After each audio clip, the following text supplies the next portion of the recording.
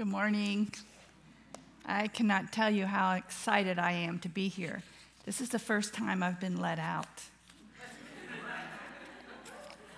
And it did cause a problem, however, because I didn't know what to wear.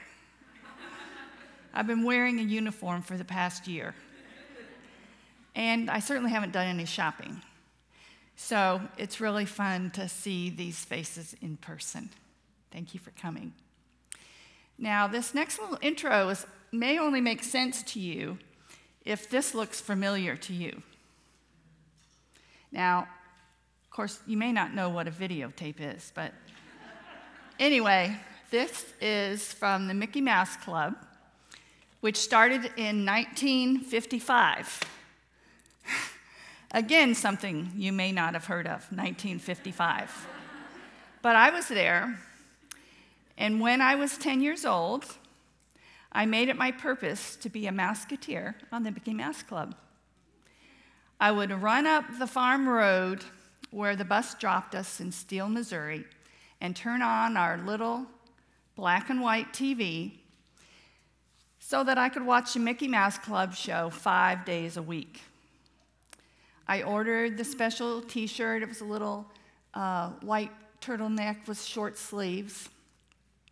And I asked my mother to please put my stenciled name, Kathy, on the front of the shirt. I had the mouse ears, and I knew all the songs. I read everything that I saw about my idols, Darlene and Annette, Bobby and Cubby. Some of you know about this. I read anything because I just thought it was so great.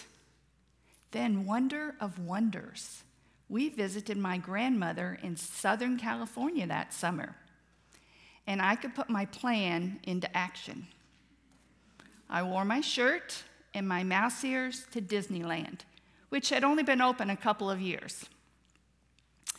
And I waited for my happiness to be completed when they, whoever they were, would discover me, and Kathy would be their newest Mouseketeer,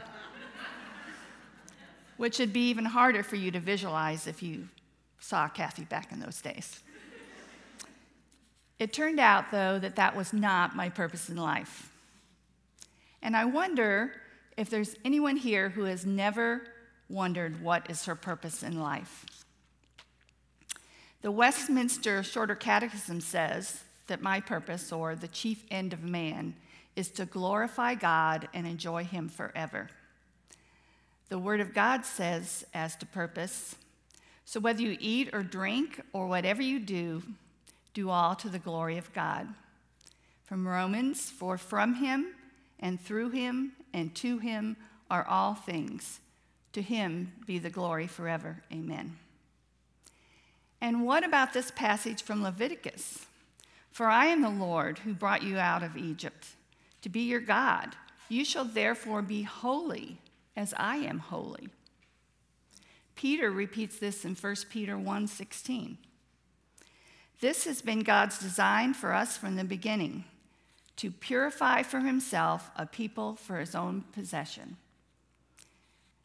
I think as women, many of us are familiar with Titus 2, but you may not have read this far, that God wants to purify for Himself a people for His own possession.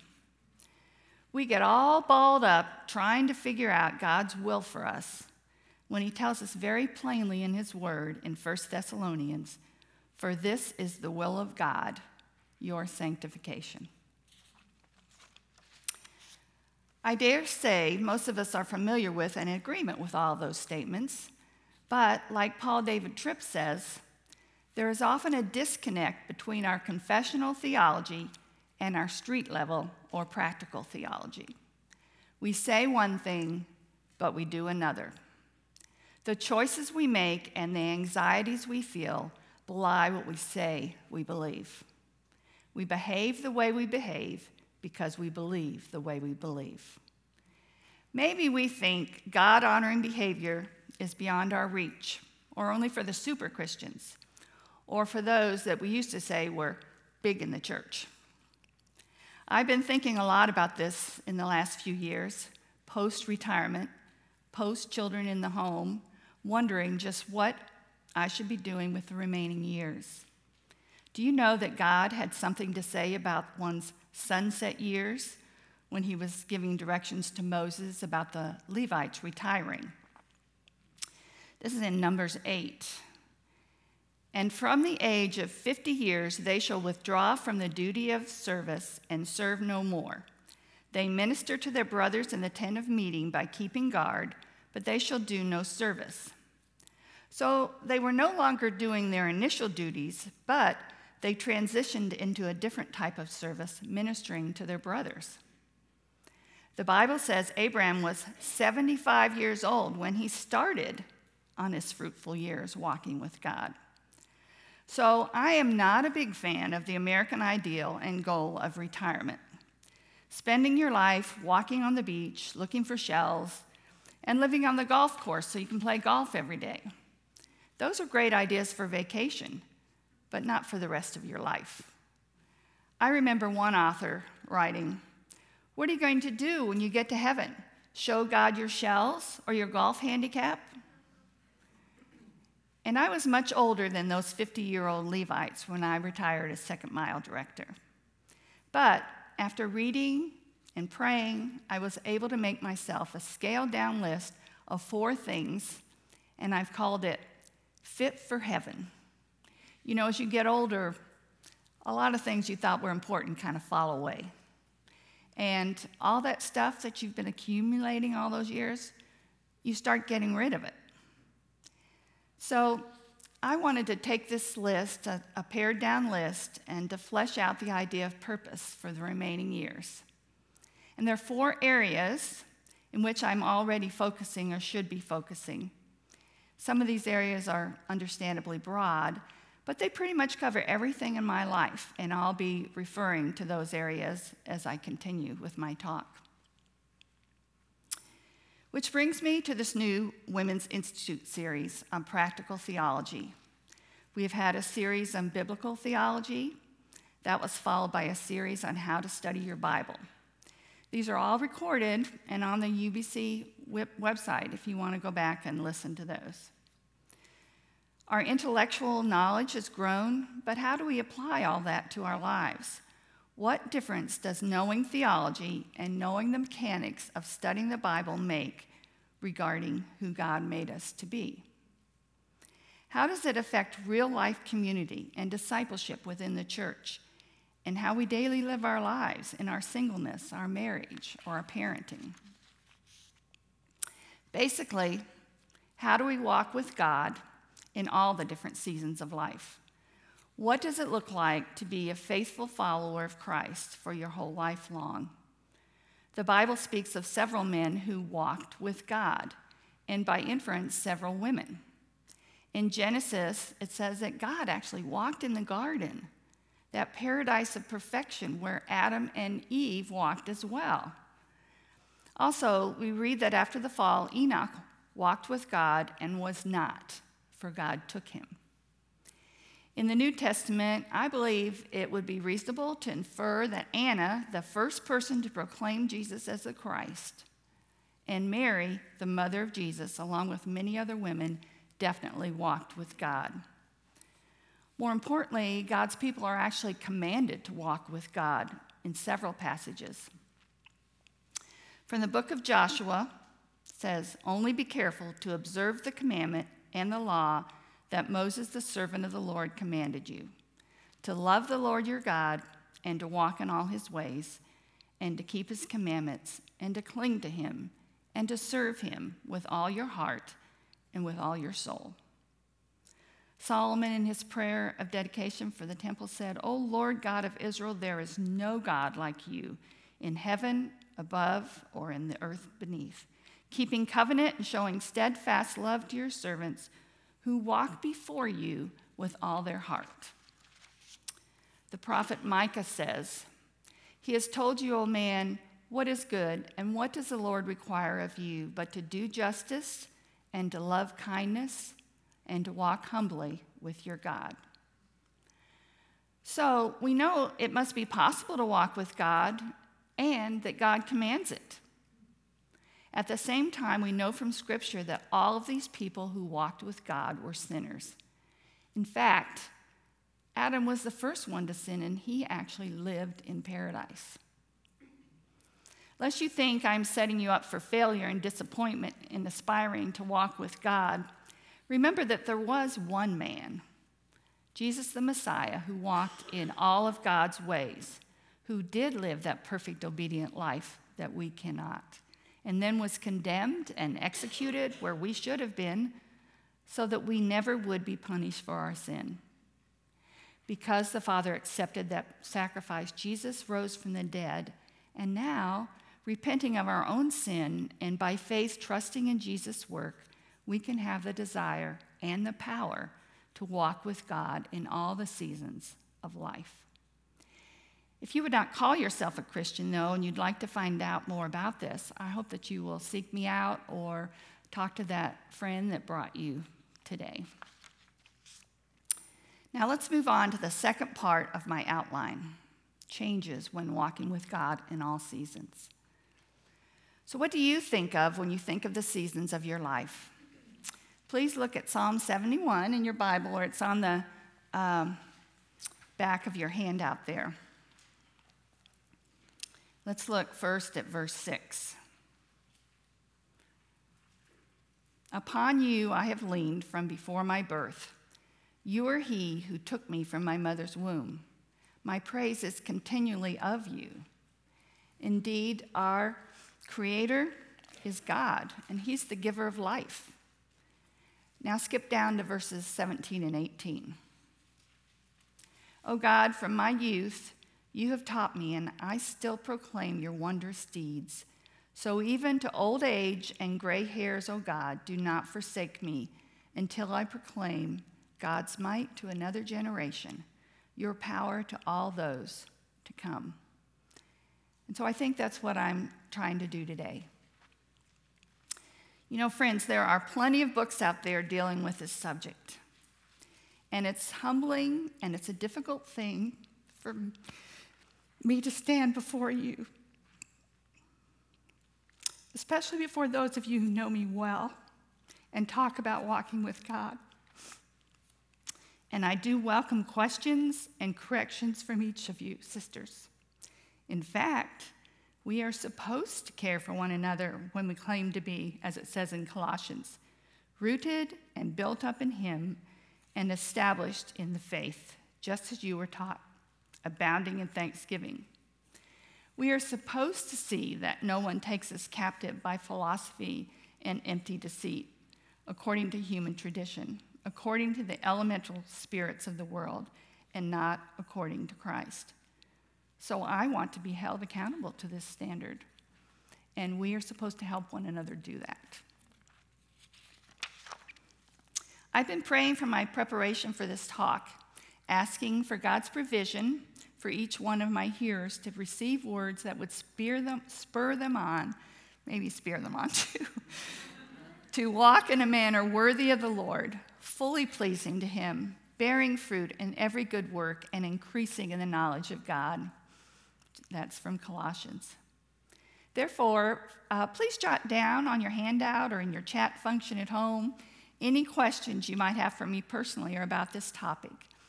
We have planned to save some time at the end of this morning, although I have absolutely no idea what time it is. Okay, the womb to the grave and everything in between until we get to heaven. You know, I've been in most of those seasons, meaning times of life. And I have to chuckle. I think Haley may have said something, or Brad said something about when you get older. And what you don't realize is we are all getting older. It's not just the old people that are getting older. And since I told you about 1955, you know that I was a little girl once. But because I became a Christian as a college student, only then did I begin to look at the seasons of life through a heavenly lens. God in his kindness only gradually began to remove my roughest edges and replace them with new desires. Seasons can mean in what roles were you engaged? Was it as a student, a wife, a mother, a professional, a grandmother?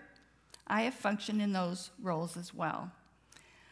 All of these roles contribute to the hard and pleasant seasons. I remember sorority sisters snickering behind my back because of my newfound interest in gathering with other students, discovering what the Christian life might mean. I was taking those first tentative steps away from the culture. I remember as a young wife throwing myself down in tears over some unexpected perceived affront from my new husband. Or then being in tears because of 7 years of infertility. It was during this period we learned from the modeling of Christian marriages in a small group setting. I remember those sleepless nights as a mother of infants when I didn't know I could survive, but learned that God would supply rest. The psalmist says, I lay down and slept.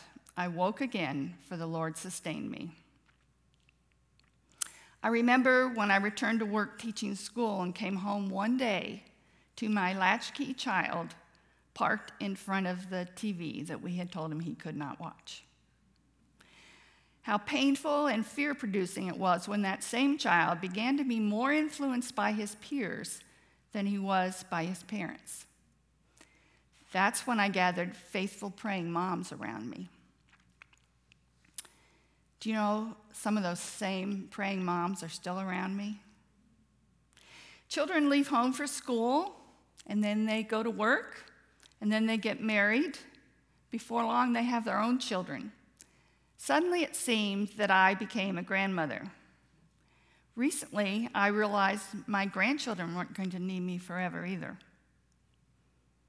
When all the seasons of life are over, then what? Revelation 21 has some very thrilling words to say about heaven. And apparently, they indicate that seasons as we know them will not be evident in heaven. Instead, Jesus says, behold, I am making all things new. Verse 23 reads, and the city has no need of sun or moon to shine on it, for the glory of God gives it light, and its lamp is the Lamb.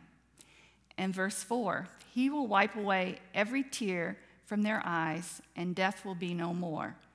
Neither shall there be mourning, nor crying, nor pain anymore. For the former things, those seasons that we now know, have passed away. Sisters, I don't know what this is all going to be like in heaven, but I am content just to know from Psalm 16, whatever heaven is like, that we have a beautiful inheritance. In God's presence, there is fullness of joy. At his right hand are pleasures forevermore. How about you? Are you content with that knowledge? So we've talked about the purpose of walking with God and some of the changes that come in different seasons of life. But what about the process of walking with God? How do we go about walking with God along that spectrum of a whole lifetime? In New Morning Mercies for February 5th, Tripp says, God's grace not only provides you with what you need, but also transforms you into what he, in his wisdom, created you to be. What is it that gracious God has provided for us to ensure that our purpose is fulfilled in him? And how are you cooperating with him in your sanctification by receiving the gifts he has given you? And this brings me to the last part of my outline, the joy of walking with God. For me, there was quite a bit of floundering around before I discovered that God did indeed have a purpose for our lives.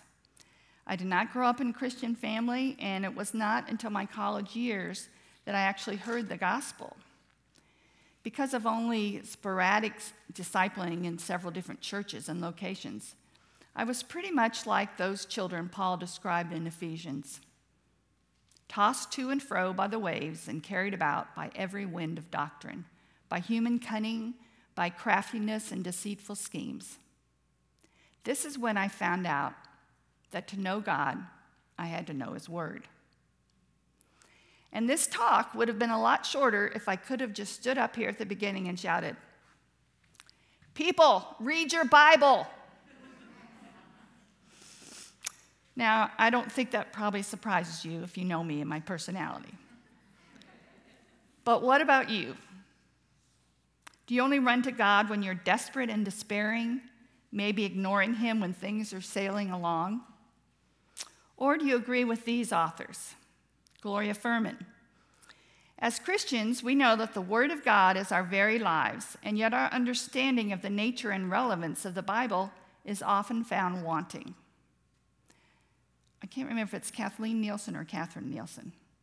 Spell check can mess you up, but anyway, she speaks of the treasure and sweetness of the sacred scriptures.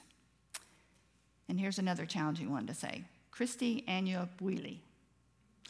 May the women in our churches be even more encouraged to choose the good portion, God's own holy and inspired word.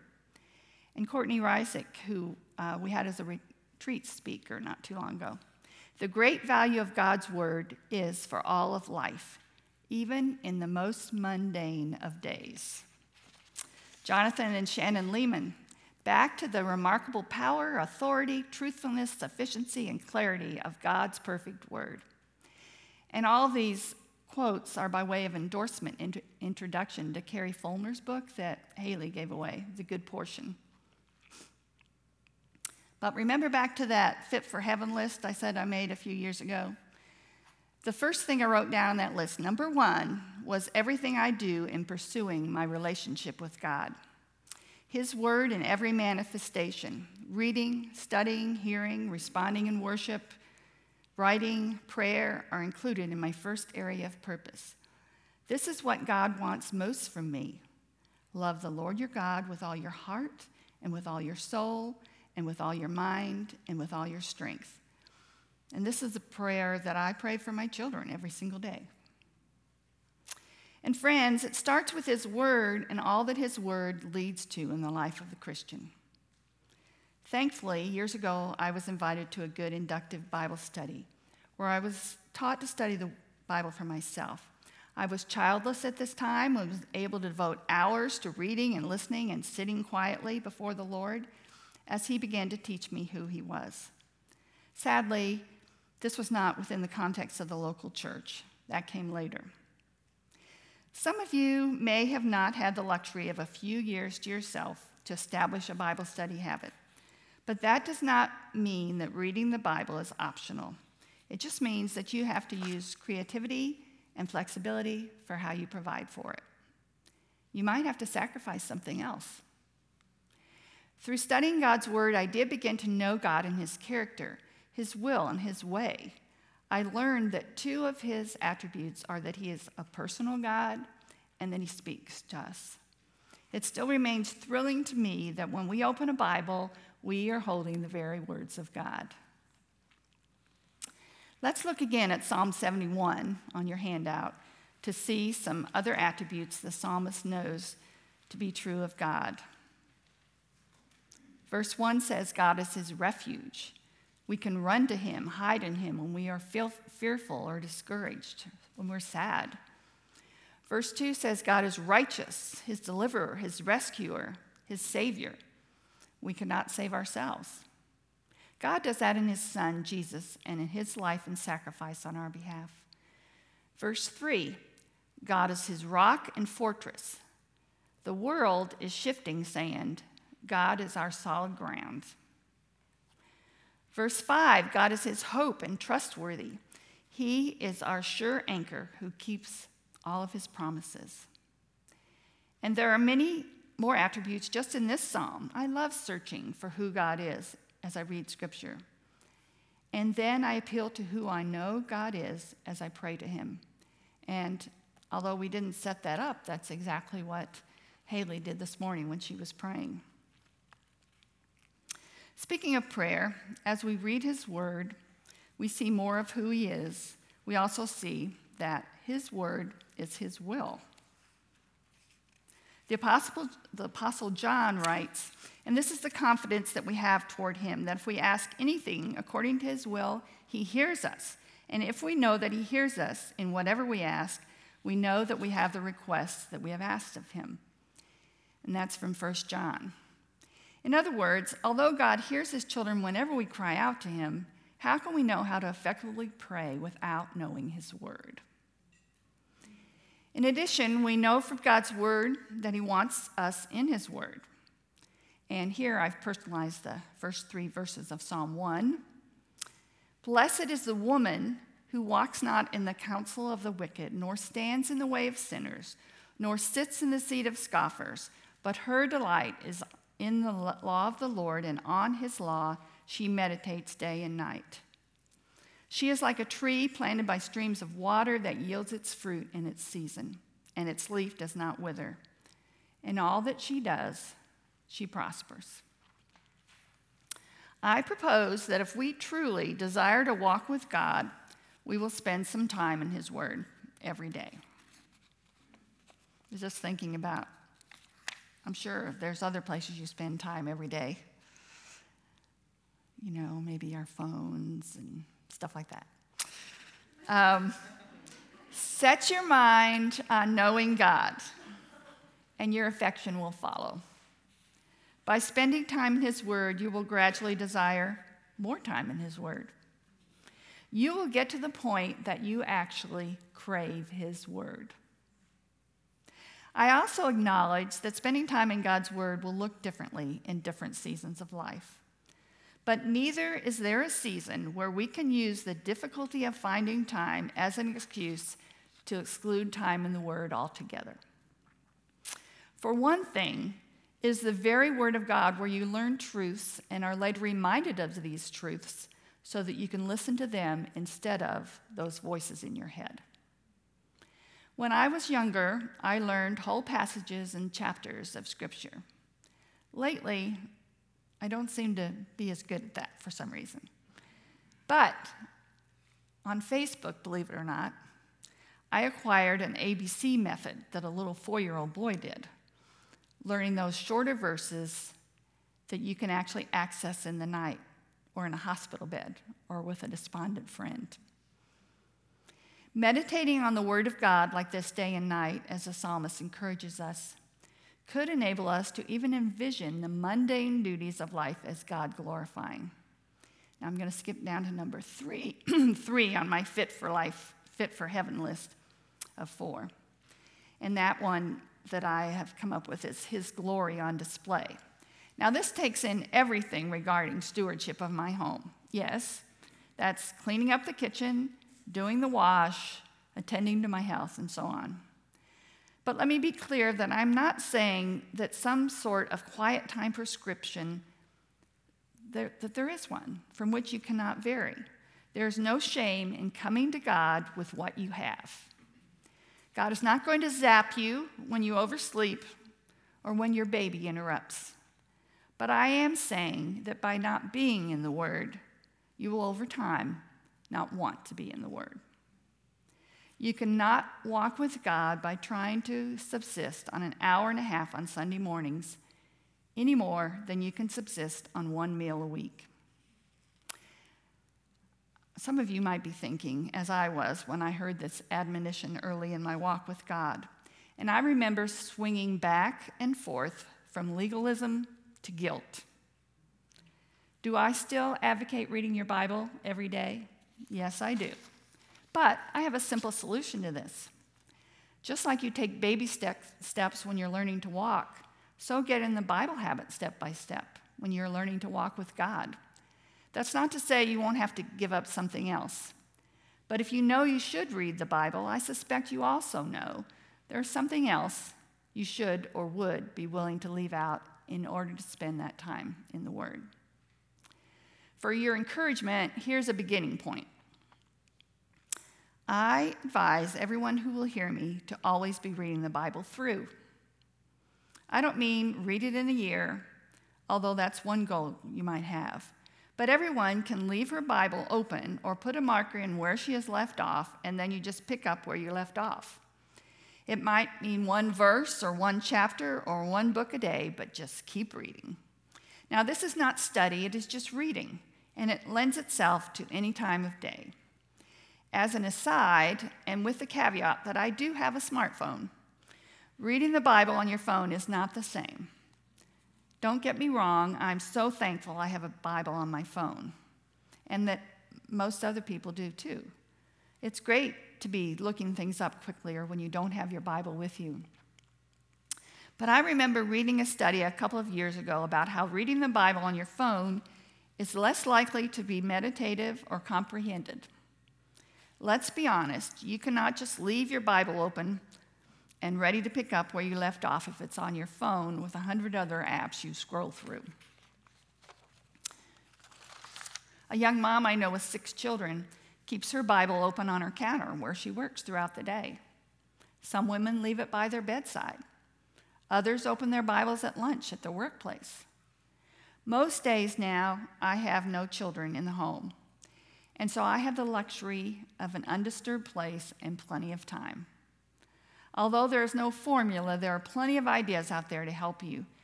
So if you want to do this, I suggest that you ask a respected sister what she does, especially if she has been or if she is in your season of life.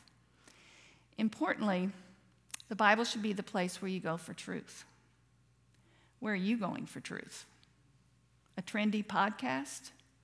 Or a favorite blog? Social media posts from your friends? How are you going to determine error in these places if you do not have the plumb line of God's Word for a measure? Finally, getting into the Bible will give you a taste for more of God Himself. You will see that knowing and loving and obeying God is circular. You don't have one without the other. When I began to love God for who He is and not just for what He does for me, the desire grew within me to please Him in all my ways and to serve Him. I should also make you aware of a sweet phenomenon. You may not be able to relegate God's Word to once a day and then check it off. You may find yourself seeking different types of reading in the Bible and then studying. There were several summers when I read the Bible in 90 days, which is an actual thing with markers on it, on a treadmill. That was a kind of speed reading for familiarity and a quick overview of the entire Bible. When I was working in the youth department, along with Danny Wright, and some of you may know this, he taught us to read a proverb a day for a month. And I think Brad actually, or somebody referred to that this last week. Mike Lumpkin taught us a simple way to read through the Psalms in a month. There are many different approaches to make provision for God's unchanging, eternal word in your life. And obviously, there's a time for a lingering study of short passages with notebook and pen in hand. Sitting and meditating with journal reflection is such a salve for me, as is sending a text or talking with a friend about what I just read in God's Word. Many times, as I am praying through our member directory, I will pray what I've just read that morning. If you are ready to dip those walking toes into studying, a short and easy place to start might be to just look at the passage for next Sunday's sermon. You can start with easy questions of observations, like, who are the people in this passage? What is happening? What does it say about God? I promise you the elders will be very happy if you do this. And there are Bible studies going on right now in our church. You can ask Haley about that or check out our UBC website. Finally, on my outline, let's turn to loving others. And this is in the local church I first talk about, because I want to express to you right now my joy of being back here in this place. And, you take things for granted over time, I suppose, but when I've been removed for a year, it's absolutely a thrill to me to see your faces, my family. We don't have to be lone rangers in our quest to walk with God. God has provided a fellowship of believers for each one of us. Yes, believers around the world are part of His body, but we function as a local body, kind of like a family, with all its foibles. Not perfect. We love one another in spite of different preferences and quirks. We serve one another in need. We rejoice and we grieve with one another. But unlike most familial ties, we have the singular goal of seeking the spiritual good of one another as we lift high the name of Christ together in the local body. Here, too, the Word of God is central. According to the UBC Statement of Faith, the Bible is the complete and perfect treasure of heavenly instruction that it has God for its author. The teaching, hymns, prayers are all based in God's Word.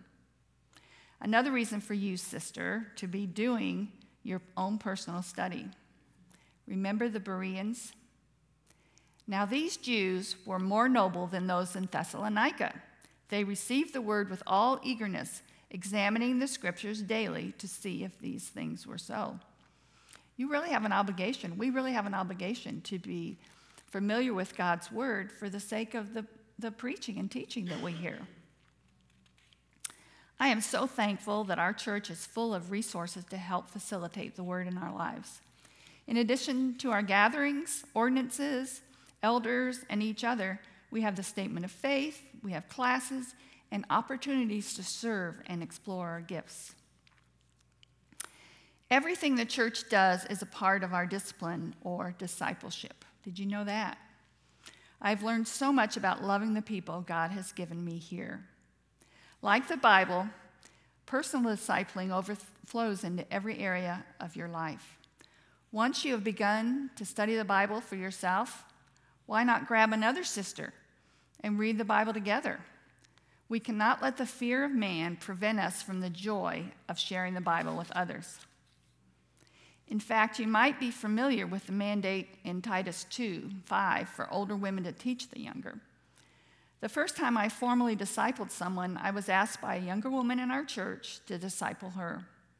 In addition, Light Bearers, which is headed up by our own Kevin McCollum and Brett Arndt, matches up their residential students from our church with willing mentors. This has been a great way for me to get to know women in our church on a deeper level, and it has brought me great joy and great good.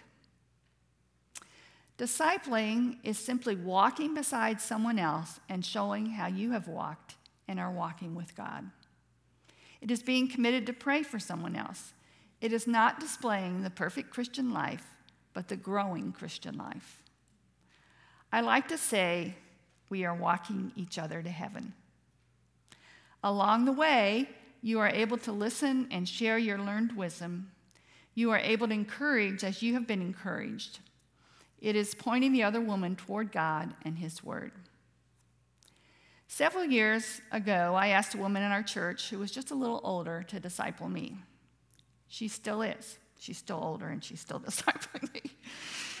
We no longer meet often, but I still consult her.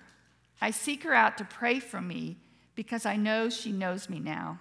She listens well and thoughtfully responds. She doesn't condemn me, but offers her wisdom and points me to God and His Word. If you have a husband and children living in your home or are working outside the home, the people there have some immediate, maybe even urgent needs you have to attend to. And as you go, you are spreading the fragrance of Christ, as Paul speaks of. This is in 1 Corinthians. 2 Corinthians. But thanks be to God who in Christ always leads us in triumphal procession and through us spreads the fragrance of the knowledge of Him everywhere. For we are the aroma of Christ to God among those who are being saved and among those who are perishing. To one, a fragrance from death to death, to the other, a fragrance from life to life. Evangelism and discipling start first with those right around you. So this is number 2. So we went from 1 to 3, and back to 2 on my personal fit for heaven list. The people God has given me. That includes my family and those I disciple. I have a high responsibility for them and to them, and I desire that they too would walk with God in all the seasons of their lives. In addition, there are people in my neighborhood God has put in my path, and I am eager to bring them into the family of God. But in order to have something of eternal value to give the people God gives to us, we have to have the Word of God in us. God and His Word are all there is to determine if people will spend eternity in heaven with them. We have this opportunity as we walk through the seasons of our lives, in effect, seasoning our lives, to display His glory by loving them in the best possible ways as the Word of God bears fruit in our lives. I have to tell you, these have been the most joyful opportunities of the last few years. Oh, sisters, do not let these opportunities go by because of fears and insecurities. In case any of you are keeping track, I do have a number 4 on my Fit for Heaven list, and I titled it, After I'm Gone. How can I impact others after I'm gone? I will be forgotten one day, but I can leave an important legacy. I can try to impact others by helping them look heavenward. I want to impress my grandchildren with the value of God's Word in their lives. So here's something that I've come up with, and I've asked God to give me enough years to do this, but I am gradually buying each one a journaling Bible, and I'm reading them through one by one, year after year, adding my own underlines and some personal notes and prayers that they can have one day and add to them. And here's one of those coincidences. This morning in my quiet time, of course, I read Psalm 71, verse 18 again.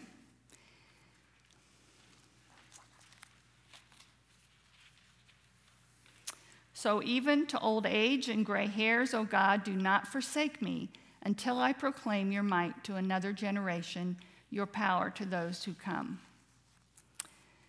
But then in my grandson's Bible that I'm currently reading, I've just gotten to Judges, so I was reading Judges chapter 2. If you have your Bibles, you can look at that, but I'm going to read this to you. Now remember, this is just where I happen to be today. But in Judges 2, verse 8, it says, And Joshua, the son of Nun, the servant of the Lord, died at the age of 110 years. I didn't ask for that. And they buried him within the boundaries of his inheritance. And all that generation also were gathered to their fathers. And there arose another generation after them who did not know the Lord of the work that he had done for Israel. And the people of Israel did what was evil in the sight of the Lord, and they served the Baals. They abandoned the Lord, the God of their fathers, who had brought them out of the land of Egypt. They went after other gods from among the gods of the peoples who were around them, and they were in terrible distress. This is my heart for him, for my grandson, that he would know and love the Lord, that he would not go after other gods. And this is my heart for you. Now, you might think it is quite a leap from desiring to be a Musketeer to desiring to be a godly older woman.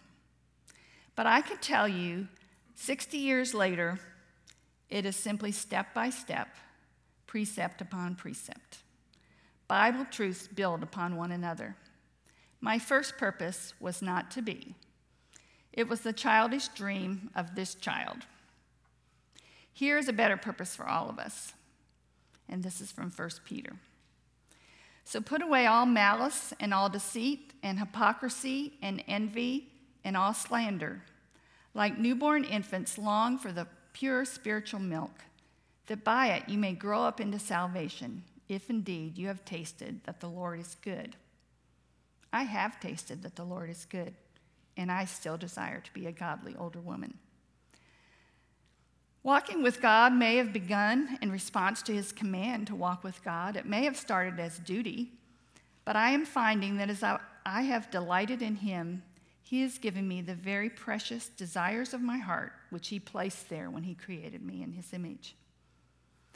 I like the way Eugene Peterson describes it. Walking with God in the seasons of life is simply a long obedience in the same direction. Won't you join me on that path? Let's pray. You who have done great things, O God, who is like you? We praise you for your faithfulness. May we respond by seeking to know you and love you and obey you all the days of lives. May we respond by proclaiming your wondrous deeds, by proclaiming your might to another generation. Help us to walk with you in all the seasons of life for the sake and fame of your name. We pray because of and in the matchless name of Jesus. Amen. Now, I have no idea what time it is, but it's 10 o'clock just now. But I would like to open myself up for questions, and then I have a couple of guests that we're going to ask questions of as well. So if you've jotted down something at home, then they'll see that up there, I guess. And if anybody has any questions. Yes?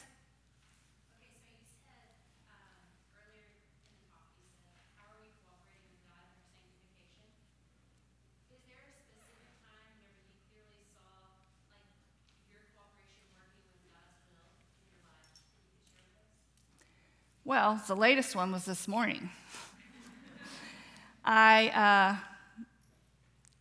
This is not really my thing to do this. I prefer not to stand up in front of people.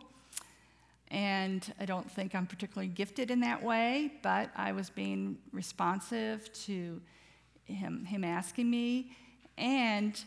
But this very morning, I shared with you, and I added to my talk, what I saw in Judges this morning, and I thought that he wanted me to share that.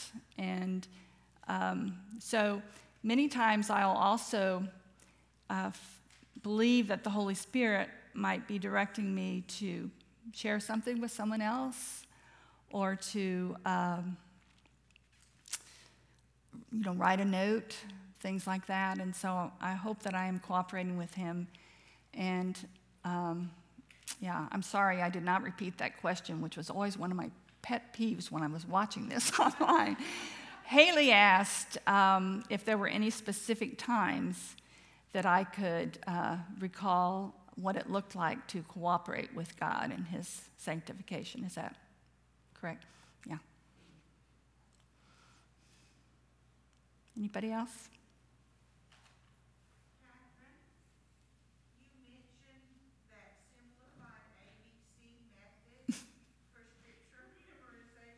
Mm-hmm.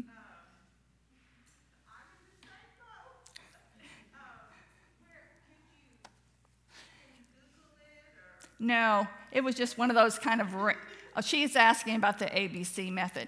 And I just saw this little 4-year-old boy, and someone would prompt him and say A, and then he would say a verse that started with A.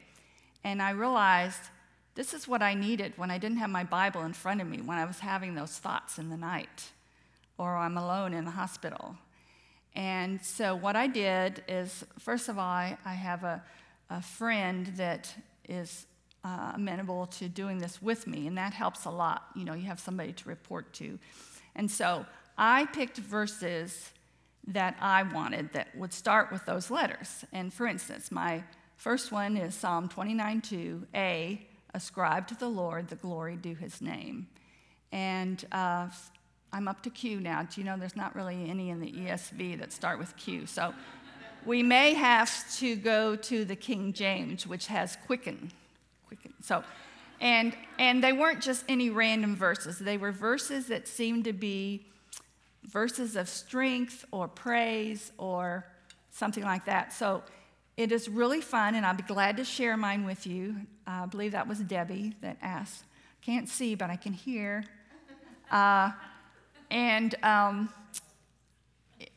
think that's probably more meaningful, to select verses that would be helpful to you. And So anyway, that's what I've done, and my friend has willingly done it with me, so we're up to Q. Yes? I would just encourage young mothers and young grandmothers, too, that are teaching their children or grandchildren the alphabet. My grandmother, which, at 1955, would go through the alphabet with me with her verse. And anyway, it's just a way to teach school, but then show them it's, from his word. They could learn that. So again, Lynn was asking about or relating resource for learning an ABC method, and I'm just reminded by Mary Grace, there is a resource of ABCs that has a verse or an attribute on it. And why not? Instead of A for apple, why not A for ascribe to the Lord the glory due his name? So, good. So we're kind of brainstorming here. Anybody else? All right. I thank you for your attentiveness, and I hope you will ask me more later and correct me more later. And right now, I have asked Jennifer Giddon and Diana Page to join me up here on the stage. I realized as I was preparing this talk that there are seasons of life I'm not really very familiar with. And so I asked Diana, there it goes, to talk about seasons of life in relation to being a widow. And then I've asked Jennifer to talk about the seasons of life in relation to being a single. And so how much time do we have? About 20 minutes. Okay, so maybe you could be my time person for each one of them, so like 5, 10, 15, 20. Yeah? Thank you. I'll start with you, Jennifer. My first question is, in what ways has God been faithful in your growing sanctification during this season? Well, I should preface this by saying that singleness is not just a season for me. It is my entire life. It is all that I have ever known. And what I've discovered that sanctification in a single person's life has a distinct flavor to it regardless of your age. The details may stay the same, but the core remains. The details may change as you get older, but the core remains the same. There is singleness in and of itself bears an imprint from God, that a single person's life has a very unique or is intended to say something very unique about who God is, a very particular aspect of who he is, and that is that he is sufficient in all things. Every day of a single person's life is a living, breathing reminder to a watching world that Christ is enough. He is better than anything. He is better than anyone that this world has to offer. And he is worth devoting your life to. He is the one who keeps me safe. He is the one who helps me. He is the one who loves me. He is the one who secures my future. He is the one I entrust my life to because I have no other. There's no other substitute I can put into him. I have no other option. It is him and him alone. And he has been faithful to be there for me. And so, when I come home from work day after day, month after month, to an empty house and sit on an empty couch, God is faithful to remind me that Christ is enough. That although loneliness and despair can certainly creep in, that they don't stay because I am not alone and I never have been alone. When I hear a loud bang in my supposedly empty house at 2 o'clock in the morning, God is faithful to remind me that Christ is enough, that my hope does not come from that bat that I have in my hands as I'm creeping towards the kitchen, discovering that my opponent is the ice maker. But my hope comes from the Lord. That's where my eyes turn. He is my rock. He is my fortress. When I watch all of my single friends get married, and each wedding invitation is just that little jab, that little salt in the wound. And you wonder, how did you miss out on that? Is it just that you were unlovable? Were you undesirable? God is faithful to remind me that Christ is enough. That I am loved by someone with a deeper love, with an unearned love, an unending love that is greater than any person could ever show me here. And I'm reminded that when being single and following Christ means being celibate, means you have no sex life to speak of. God is faithful to remind me that Christ is enough, and you can reject the world's view that you cannot possibly be fully human unless you have a sexual partner to share it with, that no one could possibly live a life without that. Christ is enough. That sexual intimacy is not the ultimate. What we have in Christ is. That he is enough. And I've seen God provide for me every single day of my life for 40 years and counting now. The details change, but the core message remains the same, that Christ is enough. And we all live in this anticipation of a greater thing coming, that the greatest thing is yet to come. What's unique about the single life is that you get to testify to that goodness now in your present life each day, because you get a taste of it every single day, of God's sufficiency for you in every need. Thank you. And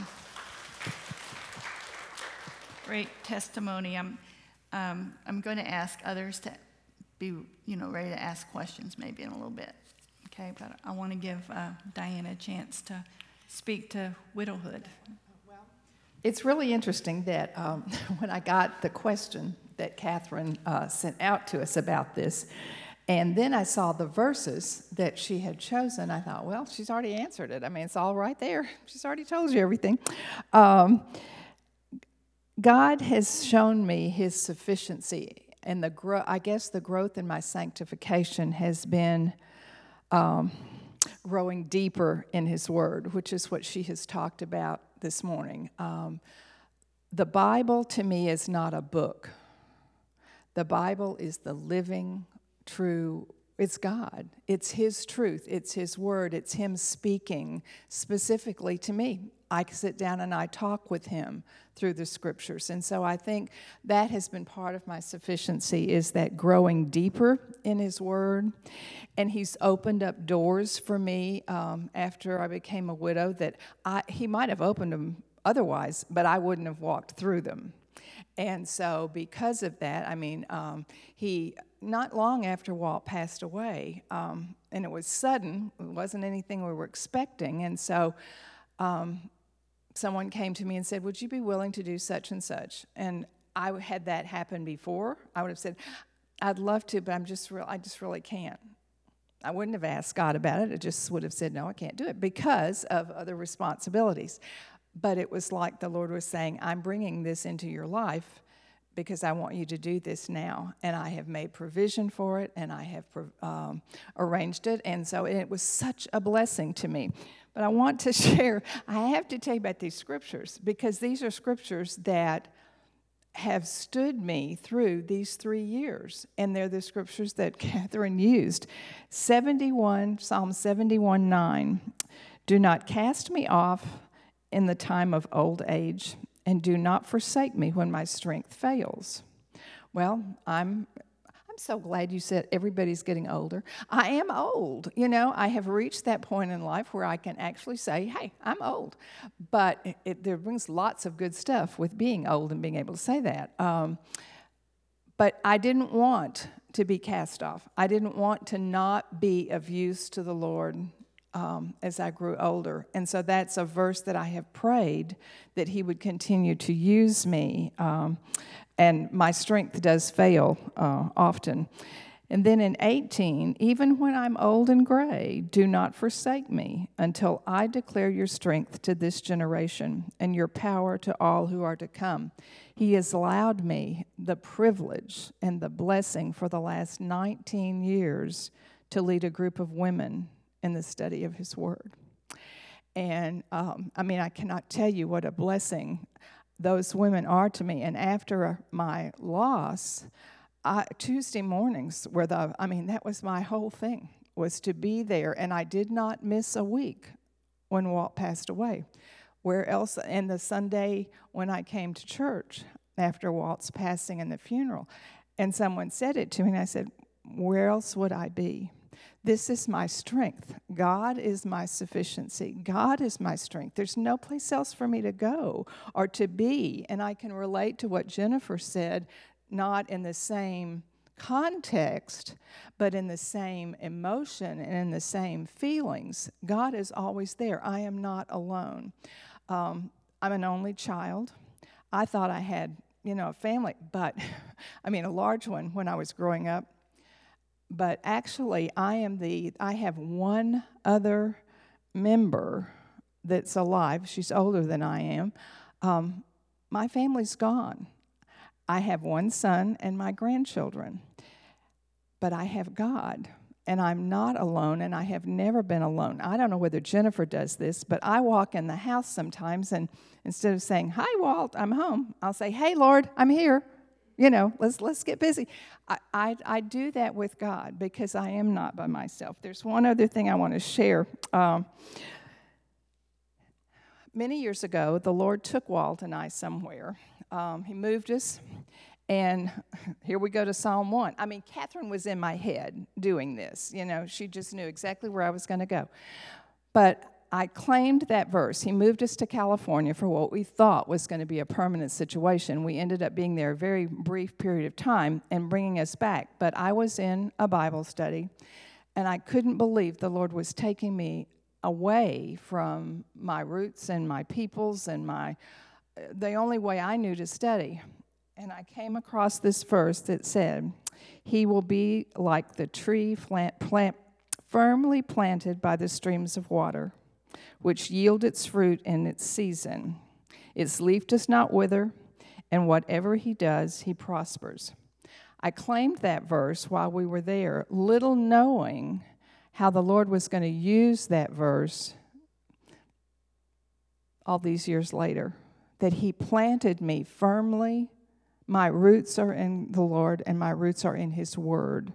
And because of that, he gives me the strength. And the prosper is spiritually, and I cannot tell you how he has prospered me spiritually.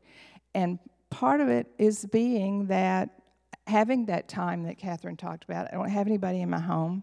God has blessed me. I am no longer physically alone in my home because he brought this little four-legged creature to me that now consumes an enormous amount of my time and wakes me up at 6:30 in the morning and all these sort of things. But it's all God, and God planted me firmly. And the last thing I want to share about this is, and I don't know I'm going to share it here. And it's from Streams in the Desert. Now, Streams in the Desert is to me what New Morning Mercies are, these newer things that you younger girls are reading, which I am reading with you, and they're wonderful. But if I'm in the pits, I go to Streams in the Desert.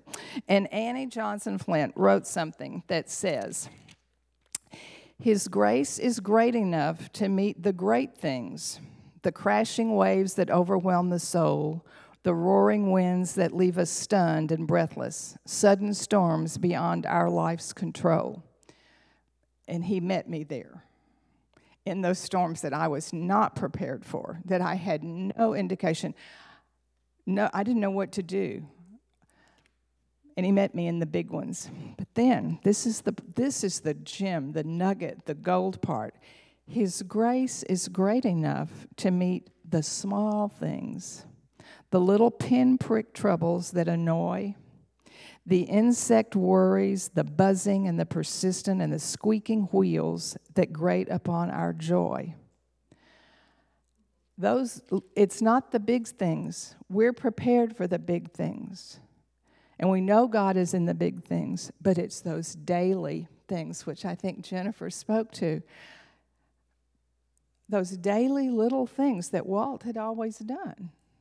I didn't have the faintest idea how to do them, but God walked me through them. His sufficiency is there. There's always a large balance that's credited to us in our account in heaven's bank. And it's waiting for us to exercise our faith to draw from it, to draw heavenly on God's resources.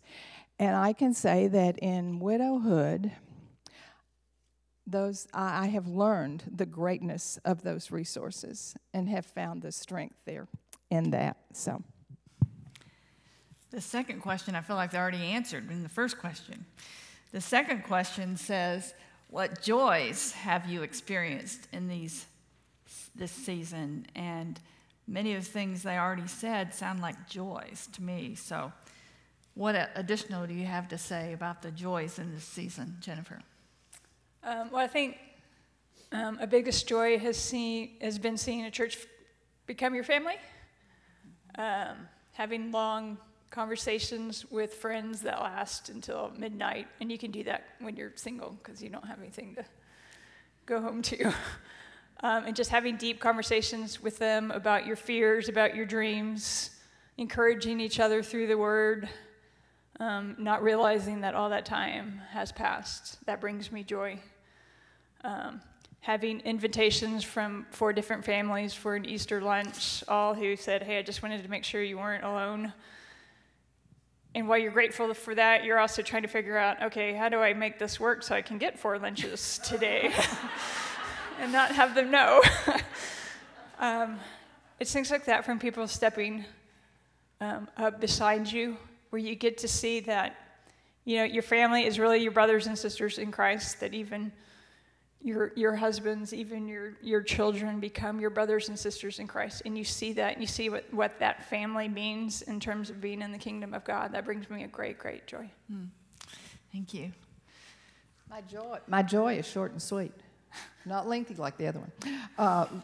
It's seeing God's provision through my friends. It's seeing them be there whenever I needed someone, whenever I needed something. And it was the interesting thing, and the joy part of it is I didn't have to ask them. They were just there. They just knew. And I knew that was God's provision. The other thing is continuing to be able to lead others in the study of God's Word. What I want, you've got your little legacy that you're doing. My legacy is I want, when I'm gone, for people to know that she loved the Word of God. And that's my thing, is to give that love, to draw other women into the love of the Word, because the Word is God. So there's my joy. Thank you. Wow, these were really good. I think maybe some of you might have come up with some question or comment or something in this time, and this would be your great opportunity.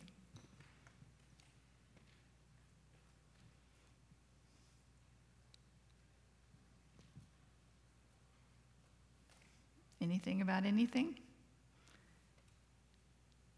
Well, I hope that you will